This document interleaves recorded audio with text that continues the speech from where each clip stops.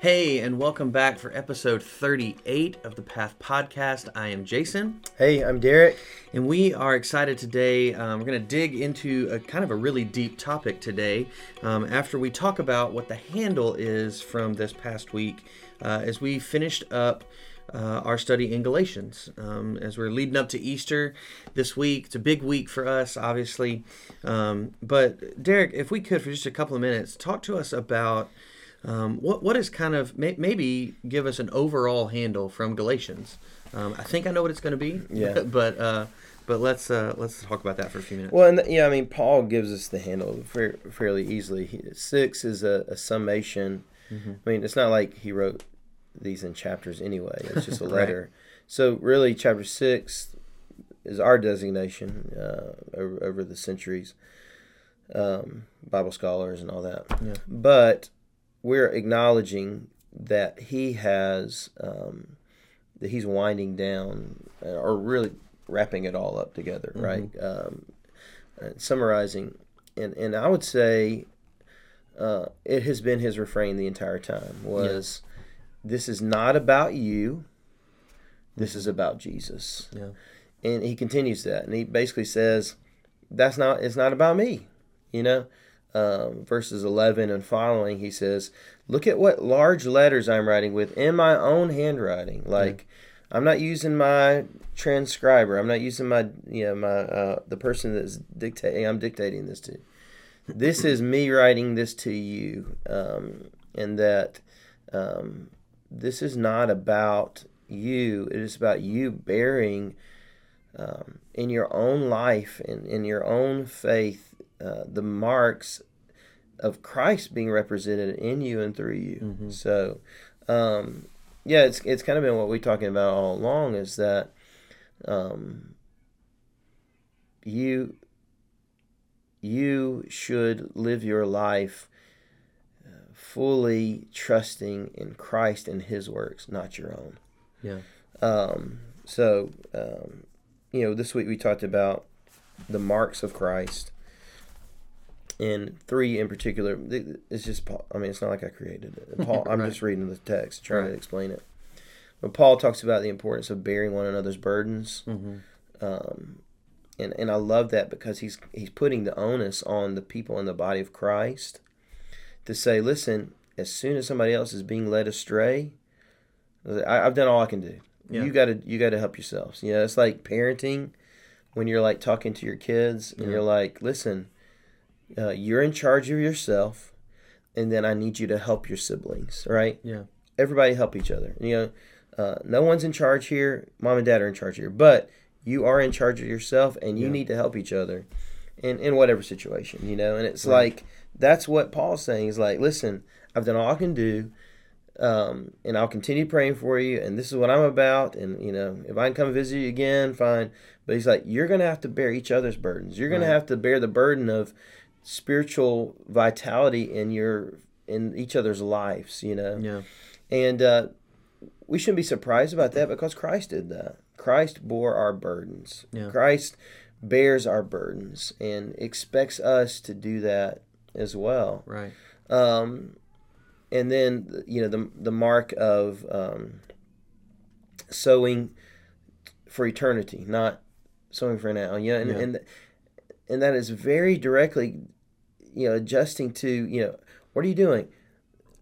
Sowing to earthly things, which circumcision and trying to follow a list of rules, those are just earthly things. They're temporal. They'll pass away. Right. Or are you sowing to the Spirit and what He wants? And we shouldn't be surprised that. That was the whole reason Jesus came. He came to seek and save the lost. He came to bring eternity and whisper eternity into the hearts of man. And so that's what we should be about. Yeah. Yeah. Not being concerned with what can I do now to better myself or secure my own situation here on earth, but what can I do to serve others and help others to find eternity like I have and live eternity out in my own life, And then the final mark was to boast in Christ. Yeah.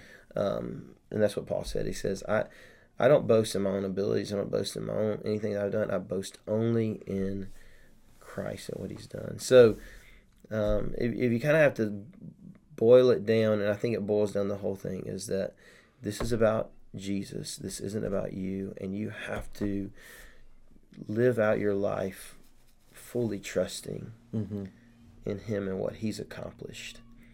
And man, if you think about it, like, as Paul said, my righteousness is as filthy rags, right? Yeah. Like, what I can do is worthless. Yeah. In my own strength. But what Christ has done is true righteousness. Yeah. It's complete righteousness, you know. And what we'll talk about a little bit later is holy, unique. Yeah. It's beyond anything that we could ever dream up or accomplish in and of ourselves. Right. Yeah, so, yeah. It's any thoughts that you had on that? Yeah. The thing that sticks out to me, to your point, talking about Paul talking about, hey man, you guys have got to take some ownership here. It really sticks out to me in verses 7 and 8 of Galatians chapter 6, where Paul says, "Don't be deceived. God's not mocked. For whatever one sows, that he will also reap. For the one who sows to his own flesh will from his flesh reap corruption, but the one who sows to the Spirit will from the Spirit reap eternal life." And it's really, like you said, it's a summation of everything, because the Galatians have this pressure on them from these outside forces of no, you got to do this in addition to believing in Jesus. And Paul is just saying, hey, listen, this is not as difficult as you guys are making it out to be. You either follow Christ or you don't. Like that's it. That's as simple as it is. And if you follow Christ, you're going to reap eternal life from that. If you don't follow Christ, you're going to reap corruption from that. And I think that you're right, that Paul really couldn't. It's almost like Paul saying, listen, there's nothing else I can say to you. You got to go do what I've told you to do now. You got to go do what Christ has commanded. And I think that's, while that may not be as flowery as you might want to hear, it's the truth. That same thing is true for us today. Yeah. You either got to go follow Christ or you don't follow Christ. Now, it's not easy to go follow Christ. It's a narrow road, and few find it, as we read in the Gospels. But you have to make the choice. Either you're going to follow Christ and do what He has asked of us, or you're not going to follow Christ. And there's consequences to each of those. So I think that's a great way to kind of sum it all up of, hey, I encourage you strongly, follow after Christ, but you're the one who's got to decide if you're going to do that or not. So. Yeah, and I love how Paul just gives his own example at the end and says that, I bear in my, and Paul was literally speaking about, beatings, whippings, stuff that persecutions that he had literal scars from following Christ. Right. That he counted as a blessing to, feel like he could, suffer the same, go down the same road as Christ did. But I think, I pray that, we never have to experience persecution. Yeah. But I do pray that we would understand that we need to look like Christ, and bear His scars, bear His marks. And so, I think this has been challenging to me, just Galatians. I read through it just in my Bible reading last year ago. I read through it and I thought, man, this is so good. I feel like we need to get this on the preaching schedule. I felt like God was saying, you need to preach this. But then it just continues to challenge me, because my go-to is to think I can do things in my own strength. Man, it's freeing to fully trust in Christ and what He's done. So. Yeah, absolutely. I totally agree with you. I've very much enjoyed this series, going through it, and just again being reminded that we can't do it on our own. We have to trust in Christ to be able to get through this life, and while that's something that we know, it's something we have to be reminded of from time to time. Oh yeah. So, But yeah, so that makes for a great transition, because something that we also know but have to be reminded of about our God is that our God is holy. And so we wanted to look for a couple minutes today at the idea of holiness, that concept. What does that mean? How does it affect the way that we view God when we talk about holiness? And so I'm gonna let you start, and we'll go from there. Yeah, so as we kind of conceived of this idea of, looking at some doctrinal things, holiness was kind of one of those first ones that we thought about. Yeah. Which I think is important, or it makes sense to me that holiness absolutely. would be first. Yeah. And so I like this, when we kind of thought about it, it's like, okay, let's try to make this kind of heady topic that may not be for everyone, be more practical and easy to understand. So Right. we're going to try to walk you through, just a theological discussion that we would nerd out on, no problem. Yeah. But then kind of bring it back so that, not to say anyone couldn't understand it, but it can get boring if you're not into that thing, right? Yeah, well, and we have specifically set a timer for ourselves today, because we could talk for an hour and a half easily about this. Yeah, just about this. But yeah, so I was telling Jason, it was funny, we prepared separately and then come to the room, and I said, dude, I was going to try to find several different sources, but I could not find. I can't imagine anybody being as gospel gold or as golden as Tozer in chapter 21 of his book, The Knowledge of the Holy. And then Jason, to which I said, "You're right." Yeah. So we Tozer's so good. We do have some suggestions for other things you could read about. Yeah. And when we're talking about holiness, there's several things you can consider or think about. Yeah.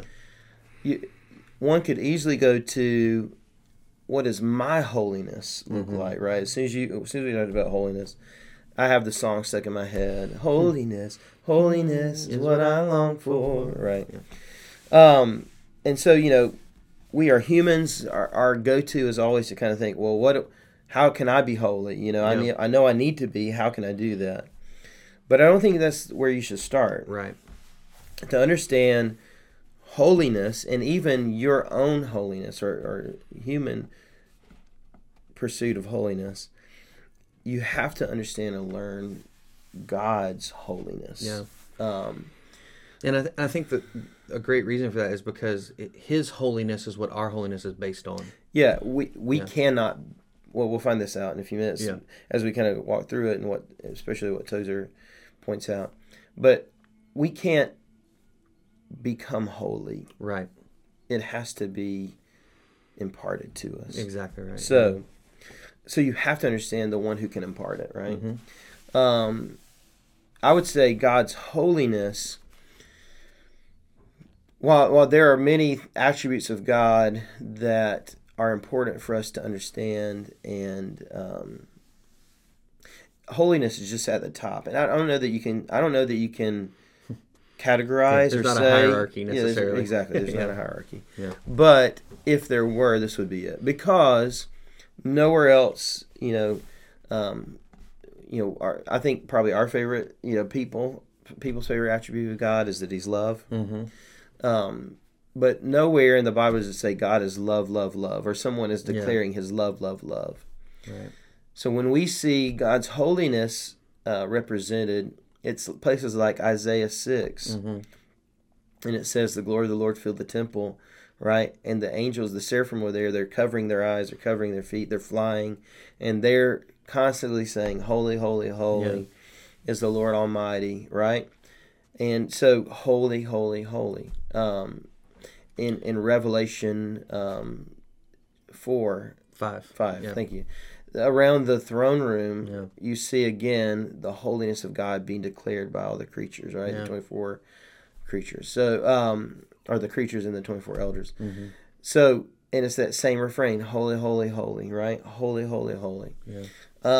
Well, and to your point, I would argue that he's not those other things if he's not holy. Right. He's not loving. He's not powerful. He's not strong if we don't first understand the fact that he is holy. Yes, all those things branch off of this. Yeah. So, though there's no hierarchy, I would say holiness is central to everything about who he is. Yeah. One of my favorite understandings of this, I can't remember who I read this, but it helped me to boil it down to that kind of tangible understanding of what is holiness. And so this is how I like to describe it, like to kids or whatever. And I was a kids pastor for a long time, so that was my goal, is to say, how do I help people think rightly about God that are small people, pre-adolescent. Yeah. And so my favorite way to describe this, and it's limited, but it helps boil it down, is to say God's holiness is God's uniqueness, or his unlikeness. I don't even know that's a word, but that's what I kind of moved to. So not just his uniqueness, but his unlikeness. Yeah. God, his holiness, and you've heard this probably, means that he's set apart, set above, set beyond, all that. Yes. But a simple way to say it is he is unlike anything and anyone, right? Any thoughts just on that, describing holiness, to begin with, like boiling it down, or any? Right. Yeah. I think that in order for us, and I love the way that Tozer starts this, but I've said to you before, and I may have even said on the podcast before, that so many of our problems as humans stem from the fact that we have too low a view of God and too high a view of ourselves. And I love the way that Tozer starts this book, The Knowledge of the Holy, is that we have to think rightly about God in order for us to begin to become more like God, to be shaped into the image of his Son. So there's just two little quotes that I wanted to read really quick that I think point us in that direction. But he says, so necessary to the church is a lofty or a high concept of God that when that concept in any measure declines, the church, with her worship and moral standards, declines along with it. So we have to have a right view of God in order to really grow as a church and grow in our walk with Christ. But he says this also, that left to ourselves, we tend immediately to reduce God to manageable terms. We want to get him where we can use him, or at least know where he is when we need him. We want a God that we can, in some measure, control. Yeah. And the problem with that is the Bible and the identity of God, that God is not a being that we can control. We are woefully inadequate to do that, and never were intended to be. Right. And so one of the things that to your description, that God is unlike us, and I'm not trying to belittle anyone or to stomp on anyone, but we cannot simply think of Jesus just as our friend. He is our friend. We cannot think of God as not our friend. He is the friend who sticks closer than a brother. But also, he is the infinite, unmatched, unmutable creator of the universe, who, as we read in Psalms, is the one who breathes out stars. He is so much higher than us. And I don't know about you, but I've never met any human that breathes out stars. And so I think that to begin this conversation of holiness, we have to get a right view of who he is. And I think that it's good. It's really good for us at various times in our lives to understand how small we are as humans. And I don't do that as a pity party or to downtrod yourself, but it's good for us to have a proper understanding of scale, I think, when it comes to us in relationship to God. Because he is so unique. There is no frame of reference for God by himself, that we cannot fathom how big and how unlike him we truly are. Just because we don't have anything to compare him to. Yeah. So, well, and the sections of scripture we've already talked about, Isaiah 6, Revelation 5. Yeah. what you get there is a view of the transcendence of God, how He transcends everything. I mean, Jesus is sitting on a throne with lightning flashing around Him. Peals of thunder. Yeah, peals of thunder. Light. Rainbows. I mean, just that description is awe-inspiring, awe-striking because of the transcendence of God. But in both of those passages, so you see this matchless God. You see Jesus embodying that finally and fully there, because our view of Jesus is mostly associated with Him coming meek and mild as a lamb, right? But Revelation paints Him as the triumphant lion and the warrior, and then God on His throne. Right. And God is completely transcendent in those passages, yet fully approachable. Yeah. And so we are not saying, and I agree with you, that's why we decided to do kind of this segment, is to help people think. Because though it may be boring to you, it's important that we do think rightly about God. And so it's important that we go there. It's just important that we also don't get too heady ourselves, because we're nerds about it. Right.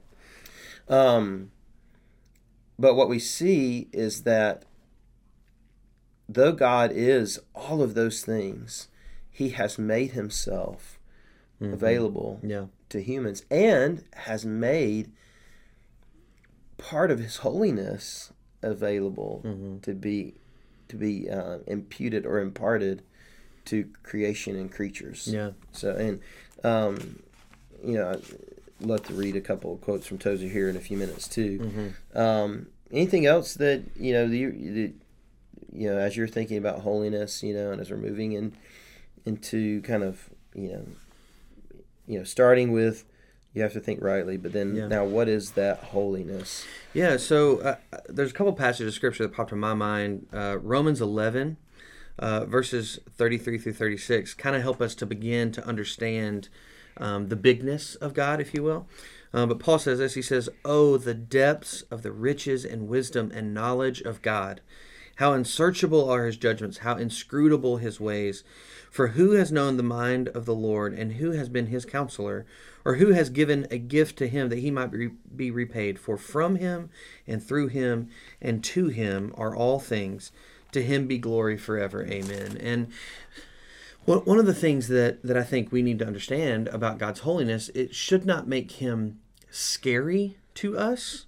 The fact that He is so different, that shouldn't be a source of terror for us, but it should be a source of awe for us. That look at this God, look how holy and different, and how glorious He is, so that it stirs up our heart to worship Him all the more. I mean, that's the thing, when you think about any attribute or characteristic of who God is, it should never serve as a depressor or as a form of, or a source of fear or terror. It should serve to have us and help us worship Him all the more. And so that passage, but then also Isaiah 55, where God says, "For my thoughts are not your thoughts, and neither are your ways my ways, declares the Lord. For as the heavens are higher than the earth, so are my ways higher than your ways, and my thoughts than your thoughts."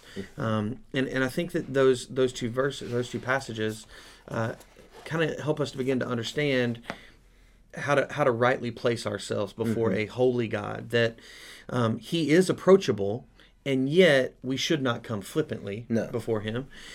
He is knowable, and yet we should not get too familiar, in the sense that you kick your shoes off and just chill on the couch with the Lord. And so it's this weird sort of tension that we have to strike of how approachable God is, because like Hebrews says, we can approach the throne of grace with confidence, but at the same time, we have to have that right understanding of how holy and massive God is. Yeah. So. Yeah, and I would say when you begin to see people encounter and maybe awaken to this understanding of who God is, it's people like David when he's out and on a hillside or a mountaintop or something, with no light pollution, and can see the Milky Way and thousands of stars, and says, "Who am I that you would consider me?" Right? Mm-hmm. And you get this idea that he understands how small he is, Right, in comparison to who God is and how big he is. Yeah, I mean, you see the same thing in Isaiah. With Isaiah's passage. I mean, in Isaiah 6, where he comes face to face with the holy, transcendent God, and his response is, "Whoa, I have come in too flippantly. Yeah, Woe is me." And I think that we need to have those kind of encounters with God when you get to really get a glimpse of how big God is, that to help us rightly view Him.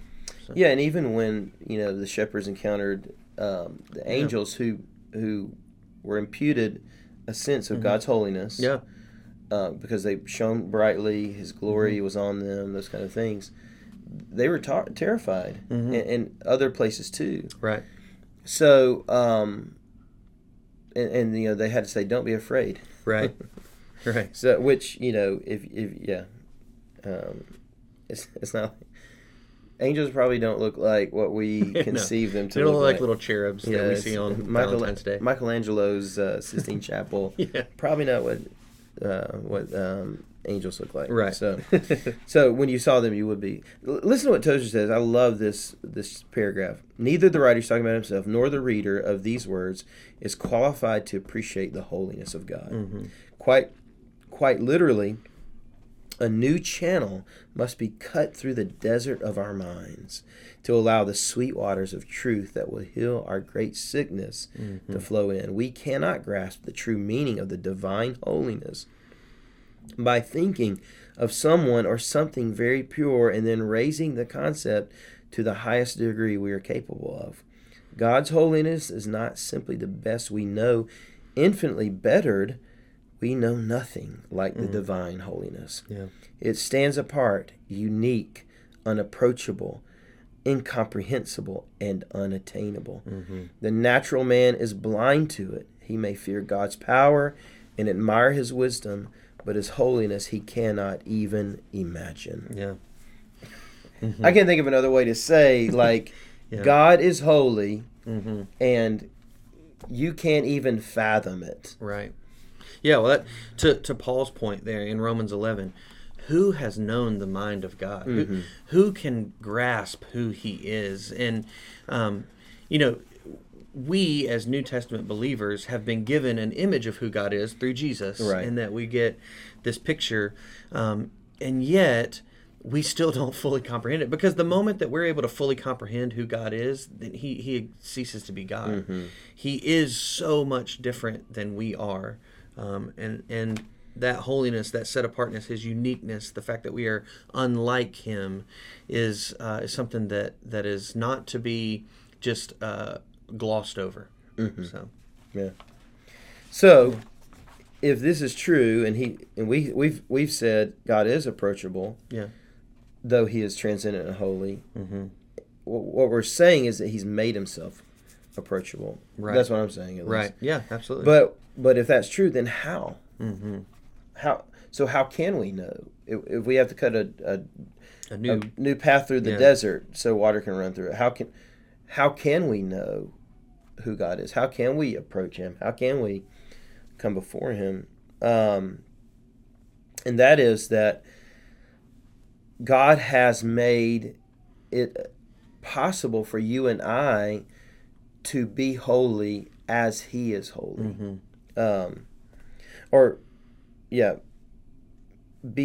Be holy because He is holy. Right. Because actually God did not say, "Be holy as I am holy," because he that would be a demand of absolute holiness. Right. And we're what incapable. He says, we're incapable of it. He says, "Be ye holy, for I am holy." Yeah. Right. So God has made a way for creatures, angels, creation, and human beings to have His holiness on us, right? Yeah. And that is the expectation. Right. The expectation is for people to be holy, to enter into the holiness of God. Right. right? That was the whole idea of the Holy of Holies in the tabernacle, you know. To enter there, you had to be set apart. Right. You had to be approved. You had to have created, receive sacrifices and all that to cover yourself, so that someone could go in. If they went in unholy, they died on the spot, right, and were ripped out of there. Yeah. So, well, and I think a good point to bring up here is one that Tozer makes, but he said it's not like God made this list of here's the standards and this is what you should live up to. But I love what Tozer says here. He says, holy is the way God is. To be holy, he doesn't conform to some other standard. He is that standard. He is absolutely holy with an infinite, incomprehensible fullness of purity that is incapable of being other than it is. This is who God is. And because that's who he is, we are able to try to attain that standard. But it's not something that we can do on our own. It's something that has to be given to us, and I think this is a great tie back into this Galatians series that we've just finished. That there in Galatians chapter 3 at the end and beginning of chapter 4, that anyone who has been baptized into Christ has put on Christ, and so we've put on that holiness that is not ours; it's somebody else's holiness that's been given to us. Right. Yeah, absolutely. You're absolutely right. So then how do we receive that? And we receive it by, to use that passage, by being baptized into Christ, being saved by Christ, being changed by Christ,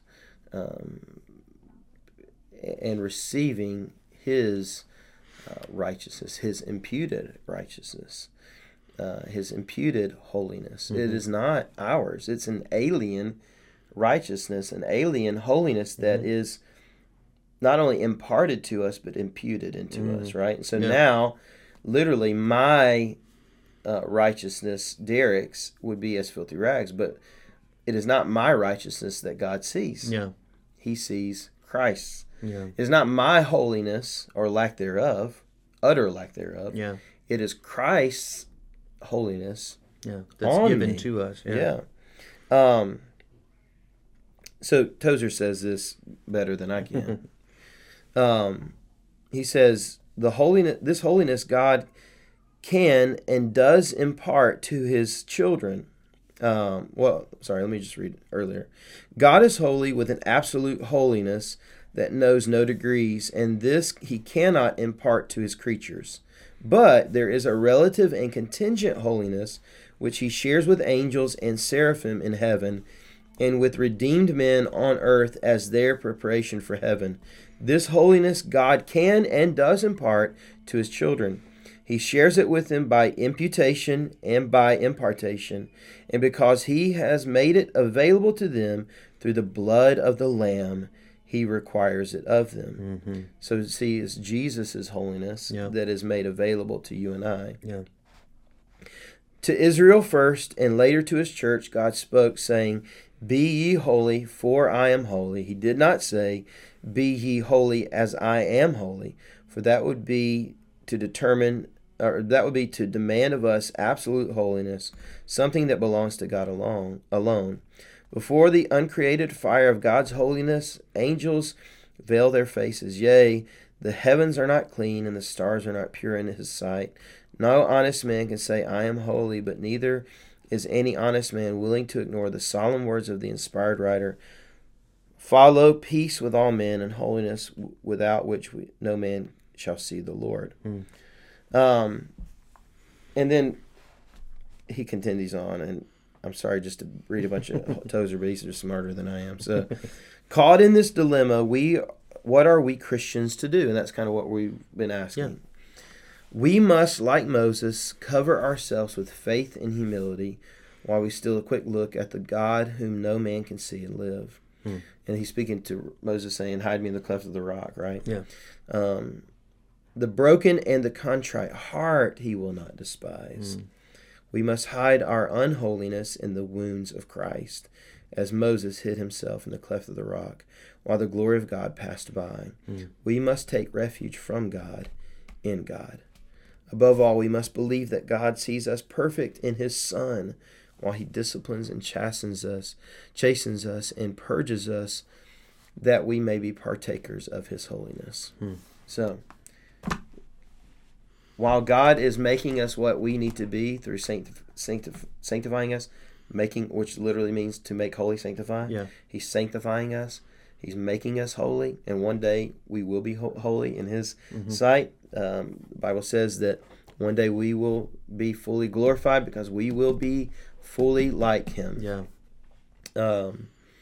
We will be like the one who is unlike anyone else. But in the meantime, while he's sanctifying us, Christ's holiness is what represents us before him. Right. And that's beautiful. Absolutely, it is. It's unreal. When you get into the depths of that, it is. Woe is me. But it is also, thank you so much. Yeah, for sure. Thank you so much. And so, I think it's important to, for us to think about holiness and think about who God is and how we can and should respond to that. Yeah. And I love that David understood this. In his greatest sin, he came to understand, God, you don't desire sacrifice. You don't desire rote religious actions. What you desire is a broken and contrite heart before you, a humble heart. And that along with Christ covering us will keep us before him. Yeah. That little chapter, man, I love it. Yeah, it's so a great chapter. Any absolutely, yeah. Other thoughts about that? I think you summed it up well. It all begins with getting a right view of who we are and who God is, and then we begin to work toward that holiness of letting God change us into who He desires us to be, which I think is vital. So.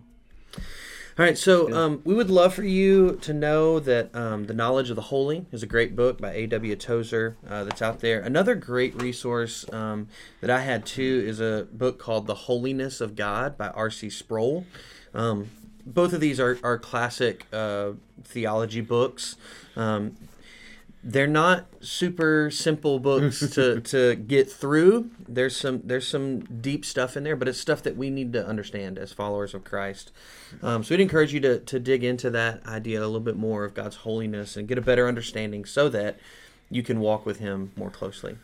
But we would love to know what do you think about when you hear the words God is holy? What comes to your mind when you hear those words? God is holy.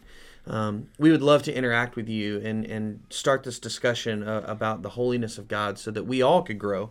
We have not, Derek and I have not arrived when it comes to the knowledge of the holiness of God, and we all need to grow together, and we'd love to have a conversation about that. You can email us at thepath@lafayettefirst.life. You can comment on this YouTube video, or you can comment on the podcast as well. But we would love to know and hear from you. But until next time, I am Jason. I'm Derek. We hope that you will join us next time as we continue down the path.